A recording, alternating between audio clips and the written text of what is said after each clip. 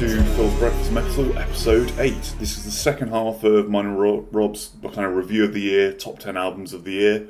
I think we'll dive straight into it as well. So the band we got in at number 5 on our list is kind of a lesser known band, probably the smallest band on this releases of the year list. This is the Greek band Universe 217. The album we've put in is their 4th album, Change, from Van Records. So Universe 217 are essentially a kind of another straightforward kind of doom band with an incredible vocalist. Like, more so than many other doom bands I can think of, their music is completely built around this vocalist. They're a 4-piece.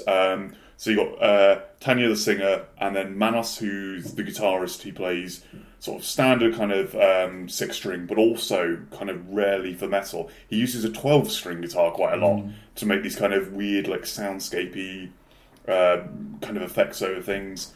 Then we have Nikos, the bass player, who also plays keyboards at some point, and then another Manos on drums, unless I've written that down wrong. Yeah, this is a really special album, and it has some similarities to Sub Rosa in the way that it's got this really sort of basic doom aesthetic to it, but really central to this is this incredible, like, soulful, bluesy, almost vocal performance, which is at the centre of everything. But you see that a bit in the music as well, particularly in songs like Counting Hours. You can feel the influence of really basic blues in this doom, and it adds a really sort of playful nature to something which can often be a bit slow. But yeah, it's got a load of different elements in there. Yeah, essentially, so the makeup of your average Universe 217 song is you'll have the bass and drums will be quite simplistic but heavy sounding. Like, the bass gets a massive position in this mix and sounds absolutely huge. And they'll kind of put this normally about 4-minute structure. They don't really go in for the massively long songs. You'll have that at the core. Then the guitar will often be used in a far more subtle way. It's not so riffy. It's lots of, like, very jangly, clean tone kind of effects over stuff, and that's interspersed with little bits of keyboard that come in, like, in certain bits. Essentially, like, I think the bass player stops playing bass and plays keyboards at points, so it can be kind of recreated live. And then, yeah, this was all kind of built around these incredible vocals. Like, definitely one of my favourite singers of the just recent years. Like, this woman is utterly incredible. Not particularly high, actually. Real kind of, like, for a female singer, quite a low range. Yeah, like, definitely. Like, yeah, you could be forgiven for thinking this was a guy singing on these albums.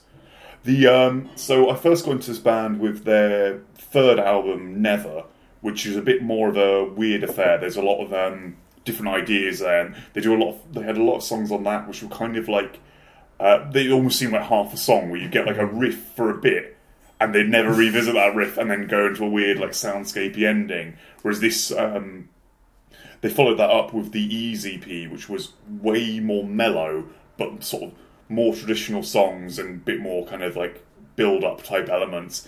And they kind of cemented that together with Change now, where we've got these kind of almost pop structured, like classic pop or rock structured songs for a lot of this, like, verse, chorus, middle eight kind of setup. Occasional ones where they make it a bit weird. So, for example, Burn has this bit where it fades out in the middle and essentially comes back in with a different song. Yeah, Change does a sort of similar thing as well. It's the only sort of really long song on the album. It's nearly 13 minutes long. Yeah. Has that where it almost feels like there's 2 different songs there, but it does sort of work.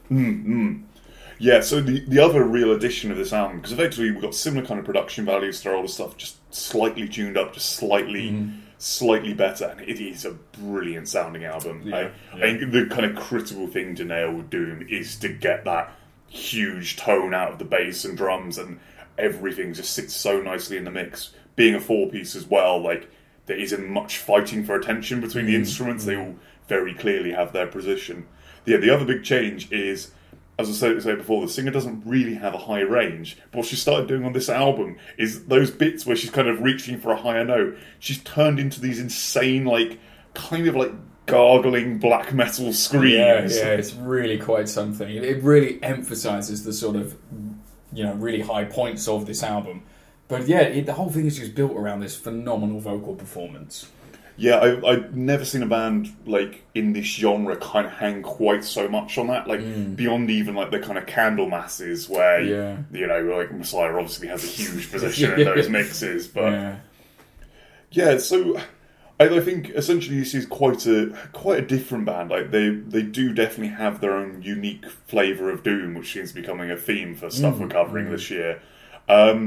Say in comparison to say Sub Rosa, their lyrics aren't anywhere near as poignant or kind of that powerful, but they definitely get the job done. It's kind of like questioning relationship type themes. Yeah, it's a little more vague than the sort of the points that are landed in some of the other like Sub Rosa songs we've talked about, but again, like, the lyrics work perfectly for the delivery that's given. Like, sometimes all you need is one word given the correct sort of vocal performance, and that sounds incredibly powerful. Yeah, there's a lot of kind of repeated phrases here, and, like, it definitely kind of plays into this being quite a, like, trance-like album. You can really get lost in this and sort of stop paying attention and just get into the massive atmosphere, like... Yeah, this has a less sort of like really depressing atmosphere as bands like Sub Rosa, and more just this incredibly powerful. Like, you can just feel the impact of the moments of the song that you're looking at. As we're talking, a lot of doom bands are masters of like building up and giving you exactly the right point to deliver all of this like power, be it in a guitar riff or be it in a vocal performance.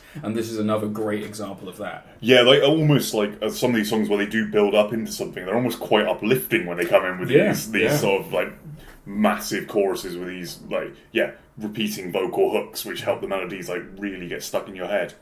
Essentially, they are just a slightly different band, and I really love what they're doing.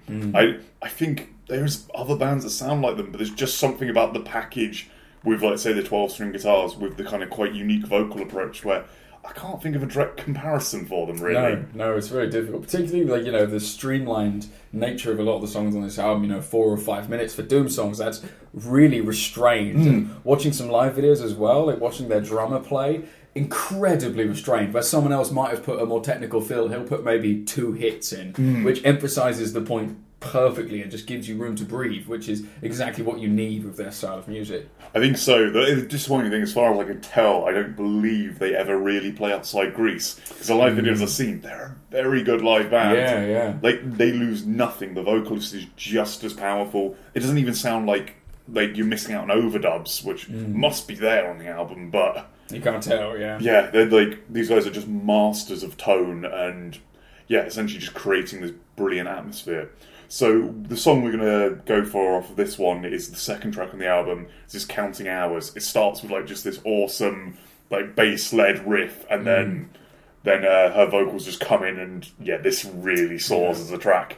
And keep an ear out for those incredible screams. I think this has one of my favourite screams on this. Yeah, of course.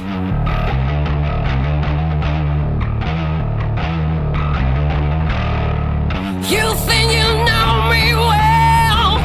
Take a look again. Can you easily create what a story that you made out of it?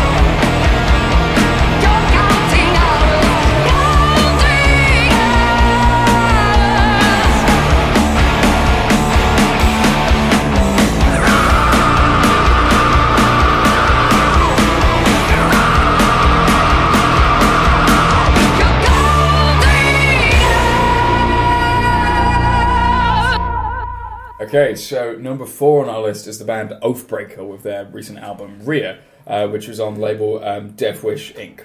So Oathbreaker are an interesting band which come from the sort of hardcore scene, and then have incorporated a whole bunch of different influences, sort of including sludge metal, post-metal, shoegaze elements, and I would argue like is really reminiscent of a lot of black metal bands at this point. And again, like we've talked about of a few bands, particularly Universe 217, an amazing central vocal performance, which varies. There's some clean bits and there's a lot of harsh, but there's a lot of clean that's been added on this album. There was some on the last album, but now it's taking much more a centre stage. And it's, again, the whole album is sort of built around this, and it's a phenomenal performance. Yeah, so Oathbreaker are a kind of hardcore meets a lot of other genres band from Belgium, which is kind of rare to get popular metal bands from there. Although maybe there could be an argument this isn't a metal band and in fact a hardcore band. I find telling the difference at certain points is tricky. There's a lot of grey area. So this is their third album. Like their first album was far more straight up, really like groove driven, heavy riffing with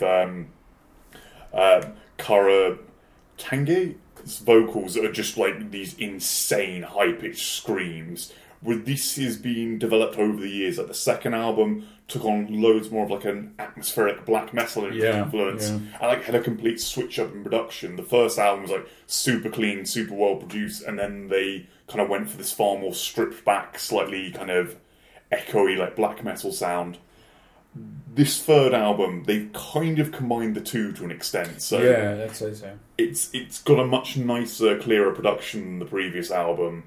And the songs are kind of more condensed down as well. Like, I think the previous album had a lot of songs that were kind of up to like about the 10-minute mark, whereas these are more kind of like 5-6 minute songs.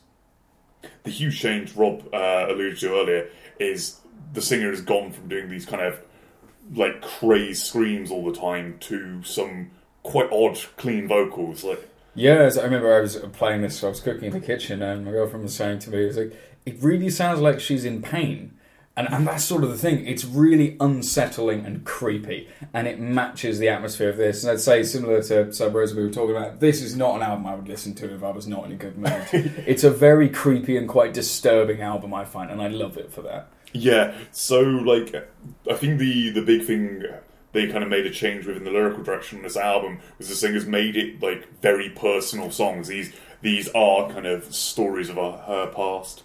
There's a great interview with them on the Song Exploder podcast where they do like a 20-minute dissection of the first 2 songs on the album. And they are like I think they're essentially about like her alcoholic father and dealing with that as a small child. And it's, quite a bleak and brutal... Really? Particularly towards the end, like screaming these passages. I think it was "You'll never know the person I've become," and it has this like personal ring to it, which just makes it feel incredibly genuine. And you really get the sense of the emotion from her, like now really quite varied delivery. You have these frenzied sort of screaming stuff she describes as more shouting, which all sort of blends together, and then you have these quite unsettling, clean vocals, which just do this incredible message. Like the refrain in the second half of that song of "Don't make me pity you" in the end. Like I think the story is something like her father came back early in the morning, just absolutely hammered and just collapsed in their driveway, and her as a small kid had to like help him into the house, and very bleak stuff. Like, a lot of the songs on this album are really bleak sounding. The next track, "Being Able to Feel Nothing," definitely in that vibe, like that kind of vein of the character in the song. I don't know how true to her this is, just sort of having this kind of nihilistic reaction to life, like essentially doing things but having literally no reaction to them, and amazingly captures that in a song. The idea of that song's not quite what it sounds like, is it? The lyrics in that song are inspired by something quite different to what you might think. Yeah, I'm not sure exactly, like, there's enough metaphor in it, I don't know quite what's going on, but it sounds like the start of it is like the character, like, either mutilating themselves or a partner, and then sort of, like, leaving this part and walking out, like, leaving whatever room that happened in, walking outside and just being like, it's odd I don't feel anything, which is fucking dark. Yeah, so I mean, I would draw some similarities to one of my favourite albums of all time, Voices London, which we covered a while ago, in the bleak nature of this album. And they come from very different directions. You have Voices coming from an Agricocker, black metal, death metal sort of end, and this coming out of the hardcore scene with elements of shoegaze and black metal sort of coming in afterwards. But they both reach this sort of bleakness. I find this one more unsettling than I find Voices, but they both have these moments of sort of calm with sort of slightly weird clean vocals which are unsettling, and their moments of just absolute balls to the walls, real aggression, like the screaming at the end of Second Son of R, and at the end of Being Able to Feel Nothing as well, which is just like complete and utter mayhem. Yeah, it is really intense. We haven't really got into much of the rest of the band actually. So you've got the standard like 3-piece of guitar, bass, and drums, and like the drums go from kind of quite subtle to like proper like blast beating insanity. The guitars are like fairly distorted. There's not a huge amount of clean tone stuff. Like there will be bits I think where they switch into acoustic guitars for some of the more mellow moments. Yeah, and there's a couple of bits. Well, at the beginning, like 1056 as well has just this sort of like ambient sound to it, very much taking influence from shoegaze bands, lots of guitar effects and that sort of thing, and then just breaks into this ridiculous black metal blast beat section. So I think a lot of the black metal influence comes from their bass player, who is in a band whose name I've completely forgotten. I know the name translates to Sudden Infant Death Syndrome. They're absolutely, like, I saw them at Damnation 2 years back, and they're absolutely incredible. I don't know why the name's escaping me, but I think he's the one who really draws them in that direction of having like these very black metal-esque riffs. Like their genres described, I found like one quote online where the list of genre influences was genres between hardcore, heavy metal, avant-garde, black metal, cross-punk, sludge metal, post-metal, and shoegaze. So essentially that means anything to you, like yeah. But that's the thing, like this album takes a huge range of influences and creates something that's like sounds pretty fresh. It doesn't sound like an old, black metal album, but it doesn't sound quite like a hardcore album or quite like a shoegaze album. It takes all of these things and builds this own unique package of it. Yeah, essentially as well, these are another band. I think that we've got tickets to their tour coming up early January time. Yeah. But this is a band you have to see live. Like the package just works live. Like they have such presence. Like the bass player is an absolutely gigantic man who like leaps around on stage, and the vocalist like just does sort of bizarre stuff and has like a really unique presence. I remember I initially came across this band when they played the first Temples Festival about 4 years back, and my main memory of them is the singer sitting on the floor in a white dress with like hair covering her face, just like screaming like in towards the ground. It was quite an intense image, and it really fits with this music. You can get a little sense of that, I suppose, from watching some of the music videos. The one from 1056 and Second Son of R is that, again, this pretty intense music video which just has the rest of the musicians from the band just sort of in this white room playing all the music. And then you have the singer going through this weird sort of variety of different like art things, throwing dust around on the floor, covering her head in a bag and stuff like that. It's really intense, but really mirrors the intensity of the music.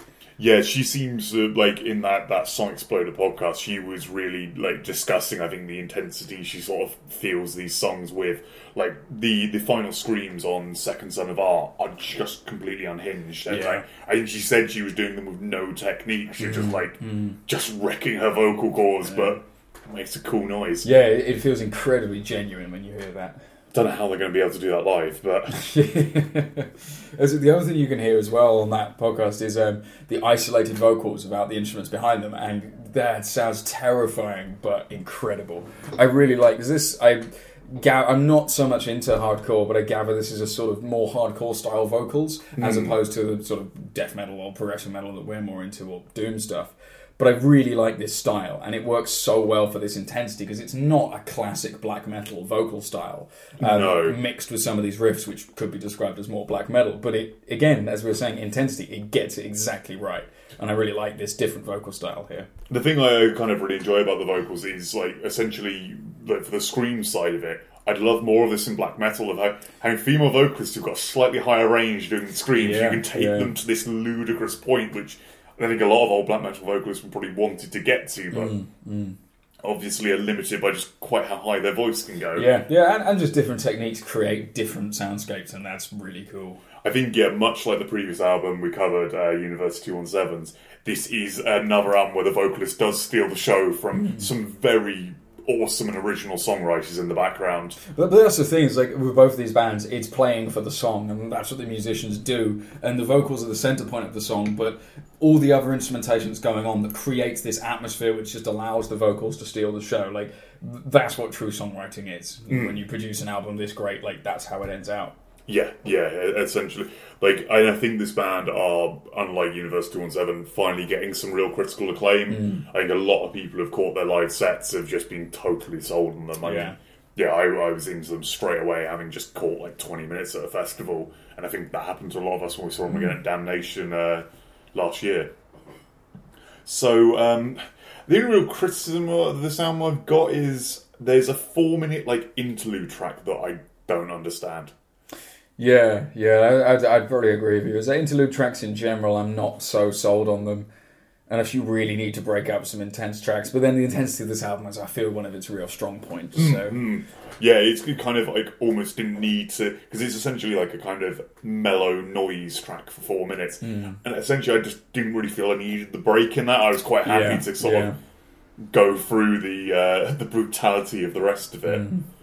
So the song we're playing off of this one is the second track, Second Son of R. This is a very good summary of how intense they are, and showcases a lot of the clean vocals mixed in with these mad, like, whatever you would call them, screams. Yeah, and this was written and is performed as part. You have 1056, a song before, and Second Son of R are normally one whole piece. We're just going to be showing you Second Son of R because, like, it's just really good. Although the build-up does really help, but this shows the intensity and the brutality and just the power that this band get when they all get on point.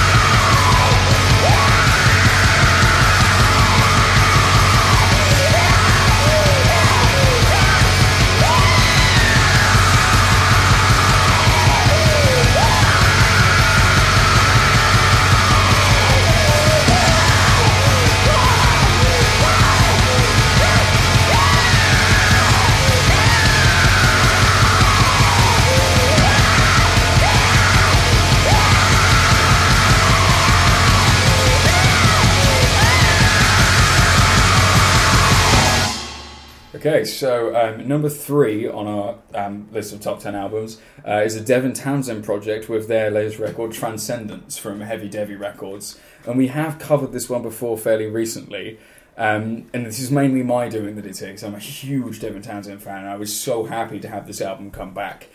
And just sort of in general, I would say that it's a summation of all the work that Devin has done to date, put into this one album with influence from musicians that he's been working with for such a long time. It brings together some of the proggier elements, some of the relentlessly happy elements from recently, and some of the slightly darker elements, and the really heavy elements from things like Deconstruction and Strapping Young Lad, and puts them all into one really tight and really well-made package in this album of Transcendence, and I was really, really pleased with this record. Yeah, I think a lot of people would agree this is one of the better or more together albums he's done in quite a while, because the previous 2 albums, while good and interesting, I would definitely say were a bit too long, whereas this one really felt to the point and tight. Yeah, definitely. I mean, it came with a whole extra disc of demos and other things. There's some really cool stuff worth checking out, and which I think both Epicloud and Sky Blue did as well. But with this album, there's definitely some cool stuff to check out there. But this album is really tight and offers some really great songs. And the thing that I really like about it is it has these incredible positive highs in the album, which Devin is a master at doing. No one else can do them like him. But it also has some more sort of negative emotions in it, particularly in tracks like Failure. You know, there's frustration and you can hear darker themes within it. And I think that makes the positive bits stand out all the more and be all the more momentous just due to this little bit of variation. Same thing with having the much heavier bits, like the middle section of the song Higher, which is just like Deconstruction, Strapping Young Lad, incredibly heavy riffs, which I love. And then that makes the rest of it, where you have these more sort of operatic, epic sections, sound even more epic because they're paired next to these contrasts, which I really like. Yes, I think essentially Higher is definitely my highlight of the album. That middle section is quite something. Again, like this is standard, like Devin fare. This does sound like a Devin Townsend project album. Yeah. Straight away you hear that weird echoey guitar tone. Yeah, the reverb in the chorus just pushed as high as they can go. But the other really cool thing about this, mentioned before, is there's some cool studio diaries which are really worth checking out from perspective of each member of the band.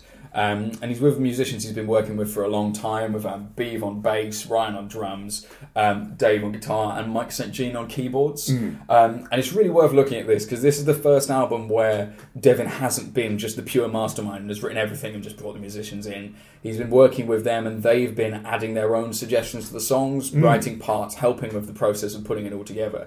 And I think that's really helped, particularly with the incredible production. There's just some amazing moments of drumming and guitar playing, which hasn't all come from Devin. It's had the input of these other great musicians that he's worked with for so long and who understand exactly what he's going for. And I think that's really helped flesh this album out and make it more diverse and more interesting than perhaps some of the stuff that's come recently. So I think from this album we're going to play a slightly weird one. This is definitely in the kind of vein of Lucky Animals and being the obnoxiously catchy moment of the album. This is probably some of the heavier riffs if you remove that really over the top keyboard sound. But this is the 8th track from the album, Off Your Light, and this will get so wedged in your head after this.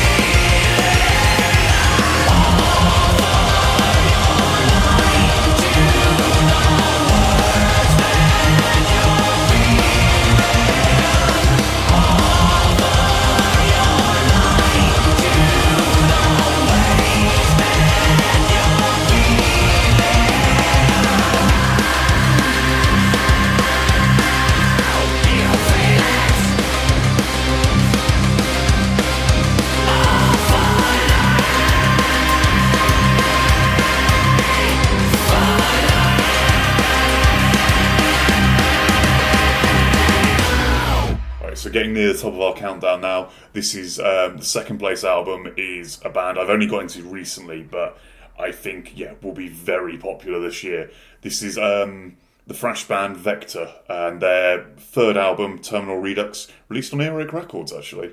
Actually, have been some really cool releases on Earache this year. Wormrot's awesome grind of voices was quite impressive as well.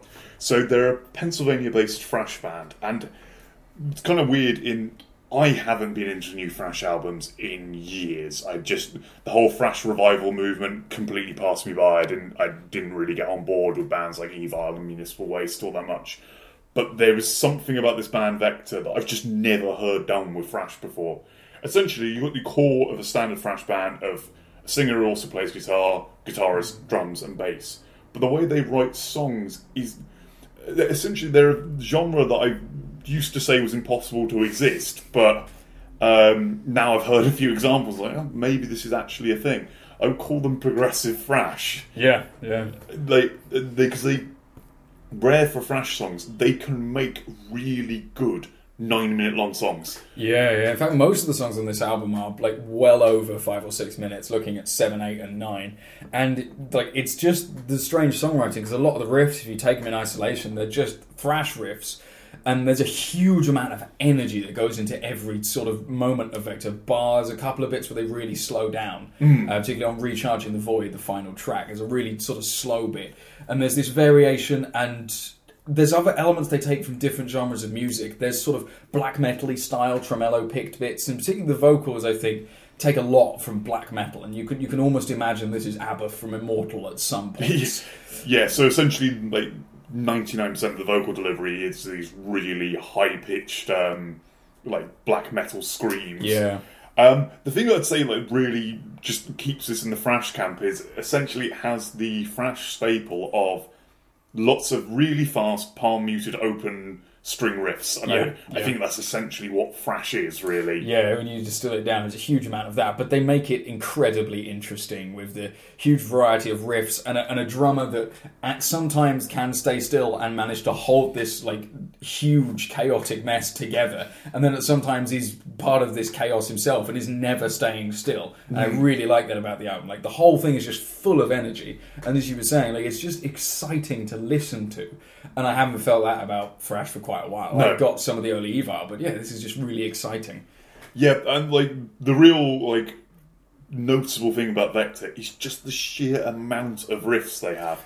Like most songs on this album will have like 12 riffs in them or something. Absolutely insane. They're just ever changing, and they will just quickly switch between them and making essentially like it gives the album this feel you never quite remember it perfectly. No, you can remember a couple of the riffs, but you don't know which songs they came from. And I think that's part of what like is different about the songwriting. Like it does come back to riffs, but that's not the staple of it. The staple of it is to go on to something new and interesting and exciting, and it keeps doing that and bringing in influences from like other areas of music, be it sort of like progressive metal or black metal or something like that. So you never really know where it's going.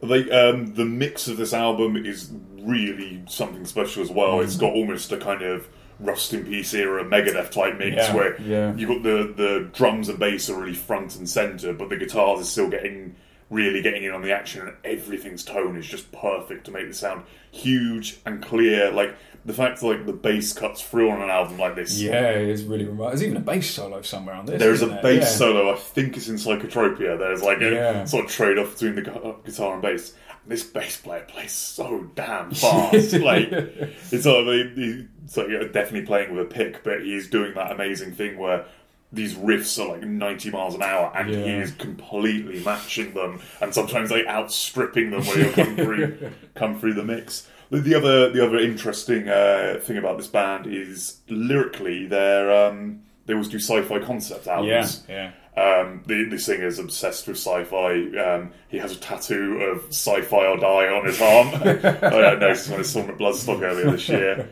And yeah, this album is kind of, I haven't fully got my head around the concept, but it's something about like some space station in the future, I think known as the Cygnus Terminal, doing some experiments on a kind of post-human type character who then becomes like a god, essentially. like raises humanity to this level where they like exist outside of time, and then they all become depressed because essentially this existence is really weird and kill themselves. I think that's basically the concept. It's got an amazing cover as well, which presumably depicts this space station sort of in this weird multicolored like area of space, and just seeing that album cover is one of those things you walk into a shop, if you see it, you're like, I want to buy that because that's fantastic. Yeah, I'd say definitely the best album cover like to come out this year. It's an absolutely beautiful piece of art, and has the great thing of like when you open the booklet up, it's got an extended. Yeah, it's even bigger. It's a second piece to go with it. Yeah, really like beautiful picture. Other kind of interesting things about this, like just stuff you just wouldn't expect in Thrash, like. The album opens with Charging the Void, and then the final track of the album is called Recharging the Void, and they're both kind of reference each other, like they're sort of just variations of the same riff in both, but without becoming remotely boring. Or it has a real maturity to it in that sense, which like there's a lot of fantastic thrash out there, but maybe it doesn't have, and it takes this like base formula of thrash, puts more in it, changes it up, like really goes on board with the sort of let's go really fast, let's have 100 riffs in every song at 90 miles an hour all the time, and then manages to sort of lace themes throughout the album as well, which is a real mark of great songwriting. Yeah, and then you get really just bizarre choices later on, like the second from last track, Collapse, we get a load of clean vocals from the singer. Yeah. Now, he's not exactly an accomplished clean vocalist, but it works for this. Like, he's not a great singer, but like we have this really mellow, the kind of ballad of the album, effectively. Yeah. Like lots of very clean tone guitars, like melodic leads, and then him doing these kind of like mid-range vocals, and then like halfway through it, he starts laying his screams underneath the clean vocals, which is a bizarre sound. Yeah, it just leads you to think, what on earth am I listening to? But it somehow it works and it pulls together. And this builds up into like a massive crescendo ending, like effectively a 9-minute long like mad ballad, which is incredibly impressive. Other like really odd choices they've made, that there's they have two guest vocalists on Charging the Void and Recharging the Void doing these weird like ambient kind of chanting bits in the background. They are Nima Z. Maddox and Rosie Mary Thicke, who are both like, I think they're like pop and soul vocalists. So they've got in to add this bizarre like just bizarre clean vocals over some of the more mellow passages. It's really weird choices. Yeah, well, it really helps with sort of an atmosphere to this album, which is something that you don't see with a lot of thrash. That's not to say thrash is bad, it's just not the sort of area that it goes in for. And it's awesome to see someone bring that in, even in small steps. Like, it's incredible. They made this album's nearly 70 minutes long. It's like 10 tracks, most of them well over 7 minutes, and they keep it interesting. They keep varying things up. So you've got like Charging the Void goes through quite a lot of movements, and you have like the clean vocals come in, and then some really blazing fast passages into Cygnus Terminal, which kind of starts off mellower and gets heavier and heavier to the end, and then track 3 LCD, which is just like balls to the wall, a million miles an hour, right from the outset. And it's just such a good album in that kind of way of, you just find something new every time you listen to it. Yeah, I've listened to this a lot, and every time you still think, oh, that's a really interesting riff, and I don't remember that bit at all. Or like, oh, that vocal delivery was really, really interesting. Or, just noticing the bass. So finally, after trying to get your head around all these riffs, you notice, the bass actually sounds amazing. Yeah. Just the playing and the tone of every... And these guys are such good musicians. They are ludicrously talented. And having seen them live, there's no studio trickery on it or anything. These guys are just that tight. Yeah. Which for a band on their third album is utterly bizarre. There's so many riffs to remember and different songs and different structures and all that sort of thing is incredible. Yeah, with an album like this, when reproducing it live, you're like, how do you even remember that many kind of weird riffs? Yeah, I don't know if there's much else to cover this, but essentially, I'd say Vector are saving thrash at the moment. They've rekindled an interest in it by kind of combining, like, I would assume, considering their logo looks almost identical, that there's a massive, like, early Voivod influence going in there, mixed with your more Metallica-y kind of riffs, but like almost like Kill 'Em All Metallica, where it sounds a bit unhinged. Yeah, where it's like it's not down-tuned, it's just incredibly fast, and this gives it this aggressive feel. Yeah, I guess that's the other element that makes it more thrashy.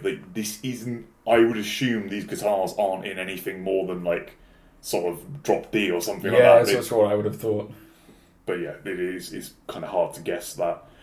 Essentially, for this one, we wanted to play there's a load of songs we wanted to play, but there's only 2 that are like 5 minutes long. So we've gone for Pillars of Sand, which is again just quite a kind of typical Vector style. This is just showcases their hundreds of riffs, like quite a catchy chorus as well. Like, yeah, definitely. I didn't mention earlier, they're quite memorable kind of lyrical phrasing, and you just get David DeSanto's like bizarre vocal delivery, which I could see like that being what puts certain people off this album, but personally I absolutely love the weird black metal screams. To me, it just makes it feel more unique and more interesting than a lot of other releases.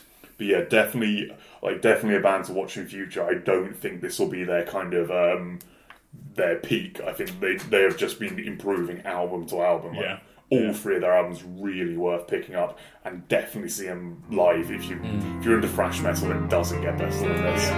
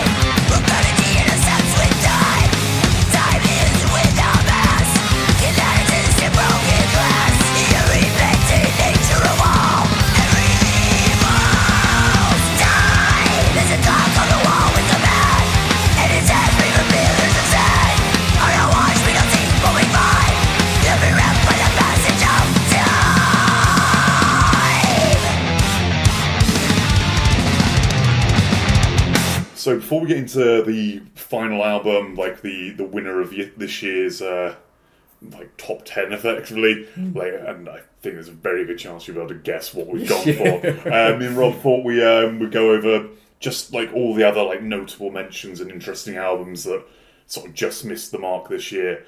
So we've had, like I think mentioned earlier, Wormrot released Voices, which is like their most interesting album to date. Like, yeah, it's a really like solid piece of grindcore. Yeah, but with like bits of melody in places. Yeah, in 2-minute long songs. It's Wormrot definitely someone I want to cover at some point, but yeah, just missed out on this one for Sub Rosa, I think. Another really interesting band, Calls of Blood this year, is Voden, who are like a bizarre stoner band where it's just drums and guitar with this really powerful vocalist over the top of it. Just never heard anything quite like it. Very, very weird and very worth checking out. The album just... I think there's sort of production issues of the album just means it isn't quite as good as it could be. Ross in Christ released Rituals. Rituals, yeah, which is a really great album. It really distills what they go for. No one writes this sort of weird... They have a weird sort of simplicity to the way they write things, which works so well, particularly on an album that's based around this whole idea of rituals, and each song is its own self-contained ritual. They've got references to World of Warcraft and things like this as well. It's a really great album. Yeah, which is always funny. Like, they strike me as so serious and then have like computer game references. It's quite fun. Yeah. Narunga Bunjit released Z, which is like them going more down the melodic path they went down with Tau. I think it suffers slightly for almost being too melodic, like too kind of mellow, and just is a touch forgettable in places, but has some really cool moments. Meshuggah, Violent Sleep of Reason, essentially sounds like more Meshuggah. Yeah. You've got to check out Thomas Haug's drum playthroughs from this, because they are phenomenal. The man is a machine, and just watching him play these tracks, it does such unconventional sort of drum, just grooves and stuff, which are incredibly groovy, but just weird. It's definitely one to watch. Yeah, and just Meshuggah, eternally in that vein, much like Opeth, where people just can't do their sound. Loads try, and there's only one Meshuggah. Haken's Affinity came out, which, like, it's cool, but it's not The Mountain. It's very interesting, yeah. Like, it takes a completely different, like, style to The Mountain. I think that's a good thing for them to keep experimenting, because I don't think they would ever better The Mountain, which we've covered before. And there's some really great bits. There's some harsh vocals from Aya from Leprous on this. There's also a song which descends into dubstep at one point, and I actually quite like it, which is like surely a sign of something good. Yeah. One of the really huge releases of this year, which I think will be doing well on a lot of lists, is Gojira's Magma, which I think is possibly the most like tight album they've ever written. Like, I'm not the biggest Gojira fan. I've always found in the past their albums to be a bit overly long. This one, they've really cut things down, and with the introduction of like really quite good clean vocals and so on, this was quite an impressive release. Because I really thought after L'Enfant Sauvage that they basically spun out the formula, because that album was quite tedious. But apparently it's still got something in it. Yeah. Another band sort of just perfecting the formula, Flesh God Apocalypse King. Yeah, this is a really, really great album, and just shows what Flesh God Apocalypse do best, mixing this death metal with classical music and opera. And like, it's just a great example of that. Really sort of epic songs, but then with really fast, aggressive death metal style sections. I've seen them play some of this stuff live, and it's amazing live. The sort of dual sort of vocalists with your operatic style, proper opera singing, and then death metal. It works so well, and no one can quite pull it off like Flesh God Apocalypse did. No, they certainly have their own sound, and effectively, although they are like death metal Dimmy Borgir, they just do that sound very, very well. Yeah. And I think have a hell of a lot better live show than Dimmy Borgir. Now, a whole bunch of albums, which will probably be ones I really love at some point soon, but just haven't given enough time to. The new Alcest albums, sounds pretty cool, but it's very atmospheric, so I need to spend a bit more time on it. Yeah. Mithras have come back with On Strange Loops, which sounds like very much a continuation of Behind Shadows Lie Madness, which is great, because no one sounds like those guys. And Yeah, definitely one to watch for live performances and so on. Neurosis have got a new album out, and again, Neurosis albums take a hell of a long time to digest, but it sounds very cool. Yeah. Ulcerate have continued with Shrines of Paralysis. Was there sort of like death metal, which you can barely follow what's going on, but it's really interesting. They kind of have started to tend towards a formula, but like their last 3 albums do sound kind of samey. But again, they're doing something quite unique, and I could listen to that drummer endlessly. Definitely. Vader have released another Vader album that sounds like Vader. Yeah, it's quite good. There's a lot of Vader albums have been. I was giving this a bit of a listen today, and I sort of miss the primal ferocity and intensity of some of the earlier releases. But no one can deny that they write this catchy as hell death metal, which would be it's just awesome to see. Great to sort of mosh to. Oh yeah, definitely. I found with recent Vader though, I'm very much falling into that sort of camp of like, I'll pick up every other album or so. Like I don't need every single one they're churning out because essentially they're all in quite a similar vein, and I don't think I fully digested the last one at the point of the Empire coming out. Massive release you've probably seen loads about, seen like 20 odd music videos of. Metallica have come back with Hardwired to Self-Destruct, and it's got some good moments. I mostly find it fairly forgettable. I mean, I just think for me this is like, if we're looking at thrash, then something like Vector is really new and really exciting. Like a lot of old thrash bands, I believe Testament released something this year as well, as of Megadeth. A lot of this just leaves me a little cold, and I just don't think that's really my thing anymore. Yeah, essentially I'm glad, like, say, Megadeth, Testament and Metallica are coming out with these albums, which are essentially like keeping them ticking over. Like, Megadeth have not released another Super Collider. The latest album is kind of cool. It's just, essentially you've heard it before. And I struggle to get excited by that. But probably will be really good live, and the fact they're going back to their roots means the sets will, like Metallica's current tour, I imagine, will be awesome because it will probably have loads of like Kill 'Em All and Ride the Lightning moments. Yeah, which is really great. So like final two, Witchery have released the worst titled album of the year in his Infernal Majesty's service, but it's more Witchery and it sounds fucking cool. Shame they've lost Axe on this album, but the new guys seem to be like holding up to their usual standards. My favourite album title of the year has to be Inquisition's Bloodshed Across the Imperium Altar Beyond the Celestial Zenith. Slightly outdoing Death Spell Omega for most pretentious title. And another band I definitely want to cover at some point on here is France's Worm Food have come up. I completely missed this release. I only spotted it the other day. Worm Food are essentially the only band I found recently who are doing the kind of heavier end of the typo sound, because typo just don't seem to have spread that much influence, or at least there's not a lot of bands doing that kind of sound, and these guys have taken that and mixed it with some like kind of black metal weirdness. And, led to like the latest album sounds really interesting and atmospheric, and essentially, just not a lot of people doing it, so it's really cool to hear. Excellent.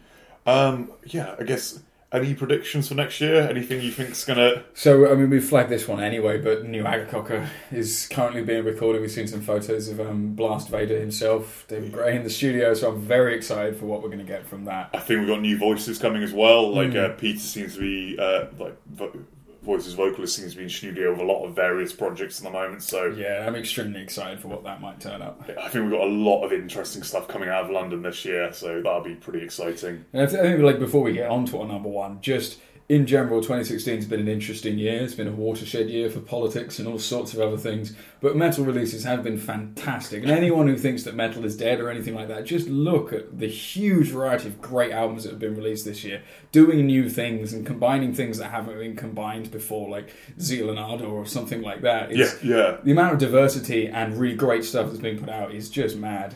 Yeah, it really, I think we're in the best ever time for metal. Effectively, bands can record so easily now. You're getting this full spectrum of ideas being able to be recorded and recorded really well. So getting mad releases like Vodun's Possession, which just sounds completely alien to anything else. And it's so nice you can find exactly your little niche in metal now, whatever sound you think's cool. There'll be someone doing it really well. And you might never have these huge Metallica level stadium bands again, but I don't think that's necessarily a bad thing, because you can always find that one band that just does the thing that you want to listen to. Yeah. You can always find them.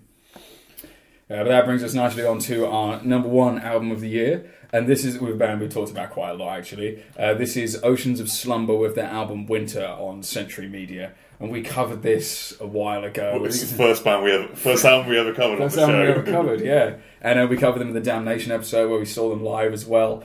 And this is just a masterwork of progressive metal with all sorts of influences from like death metal to like southern rock, all the way through to like classical piano stuff and bits from Insect Warfare and grindcore laid into this beautifully written just slab of wonderful progressive metal. Yeah, this is like an incredibly ambitious album. It's 13 tracks long. They try loads of different things. So got a lot of weird interludes on it. Like Lullaby is just like the awesome vocalist Cammy just essentially showing off her voice over these really mellow guitar passages. Then like the opener Winter, which I think is the song we played last time, starts off kind of mellow, sort of doomy guitars with Cammy's vocals and builds up into this like monstrous like death metal song with all the vocalists, like all the other members of the band coming in on like harsh vocals. If you hadn't heard the first episode, we should probably explain the lineup. Is they're a 6-piece with Dobber Beverly playing drums and piano. I think he's like the main songwriter behind it. He seems to have a big influence on that. And then you have Sean Gray on guitar and vocals, Anthony Contreras guitar and vocals as well, and Keegan Kelly bass and vocals, and then Cammy Gilbert, who's just like a completely original voice in metal. I don't think we've ever heard anyone quite like her over this kind of music. She's got this sort of blues and soul, like Southern American, a band from Texas, and they really bring this through. And her vocal performances are incredible. They just, as we were saying, this is something you don't really hear before, particularly over progressive metal. And songs like Suffer the Last Bridge, which sounds like a sort of progressive metal take on a southern like rock anthem. Like they really incorporate these varying influences into this just awesome stuff. And again, so it's sort of got a central vocal performance, but this is to not underestimate the musicianship of everything that's going on here. There's some fantastic guitar solos and just some awesome riffs which have an incredible atmosphere to them, as well as having really heavy, really punchy riffs like you might find in songs like Apologue. Yeah. Like, it's an Apologue, as Rob mentioned, descends into, like, there is a riff in it, and we coupled with the vocal delivery and so on, it's literally slam death metal. Yeah. And then, as I say, other points, you've got Lullaby, which is just beautiful, clean singing. And so it's a really varied release, and, like, Dobber's drumming throughout is so varied. Amazing, yeah. You can hold down an incredible groove, and then he'll just move around the kit in ways that you just don't expect him to, and fills that you can barely follow, but manage to accentuate the point of the music so nicely. Yeah, it really is quite a kind of mesmerising piece. And then you have Cammy is clearly putting a lot of her kind of like heart and soul into the vocals. These are very personal, kind of tragic lyrics, and she seems like when we've seen them live, she seems to have a real investment in the concept, and seems, you know, like some of the tracks she seems genuinely cut up about singing, and that's kind of incredible. Yeah, it's really worth checking out. They have some live studio performances on YouTube, which, if you want a flavour of the band, have a watch of these, because the musicianship is pretty much perfect. Like, I can't spot no flaws in anything. The video for Winter just has to be seen. It's incredible. And continuing their tradition, which they've been doing since the early days, like, they started back in 2011, so really new band to, like, be this damn good. They keep doing covers on their albums, and they will do brilliant things with covers. The cover on this album is Nights in White Satin by the Moody Blues.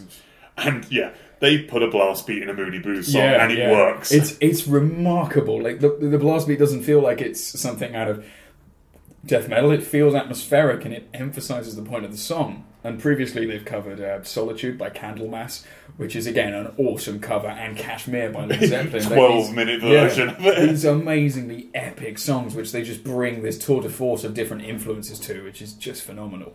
So, I think we've gone on about them enough, because we've done 3 shows on them now in the grand total of 8 episodes, so you can kind of tell we're obsessed. But we thought really great way to end out the year with the podcast is to play the final track from the album, This Road, which is an incredibly long, emotional number. And I'd say it's my favourite track off the album. Yeah, there's some beautiful keyboard passages and so on, but quite different to, say, if you heard Winter on the previous episode. So this is Oceans of Slumber, This Road.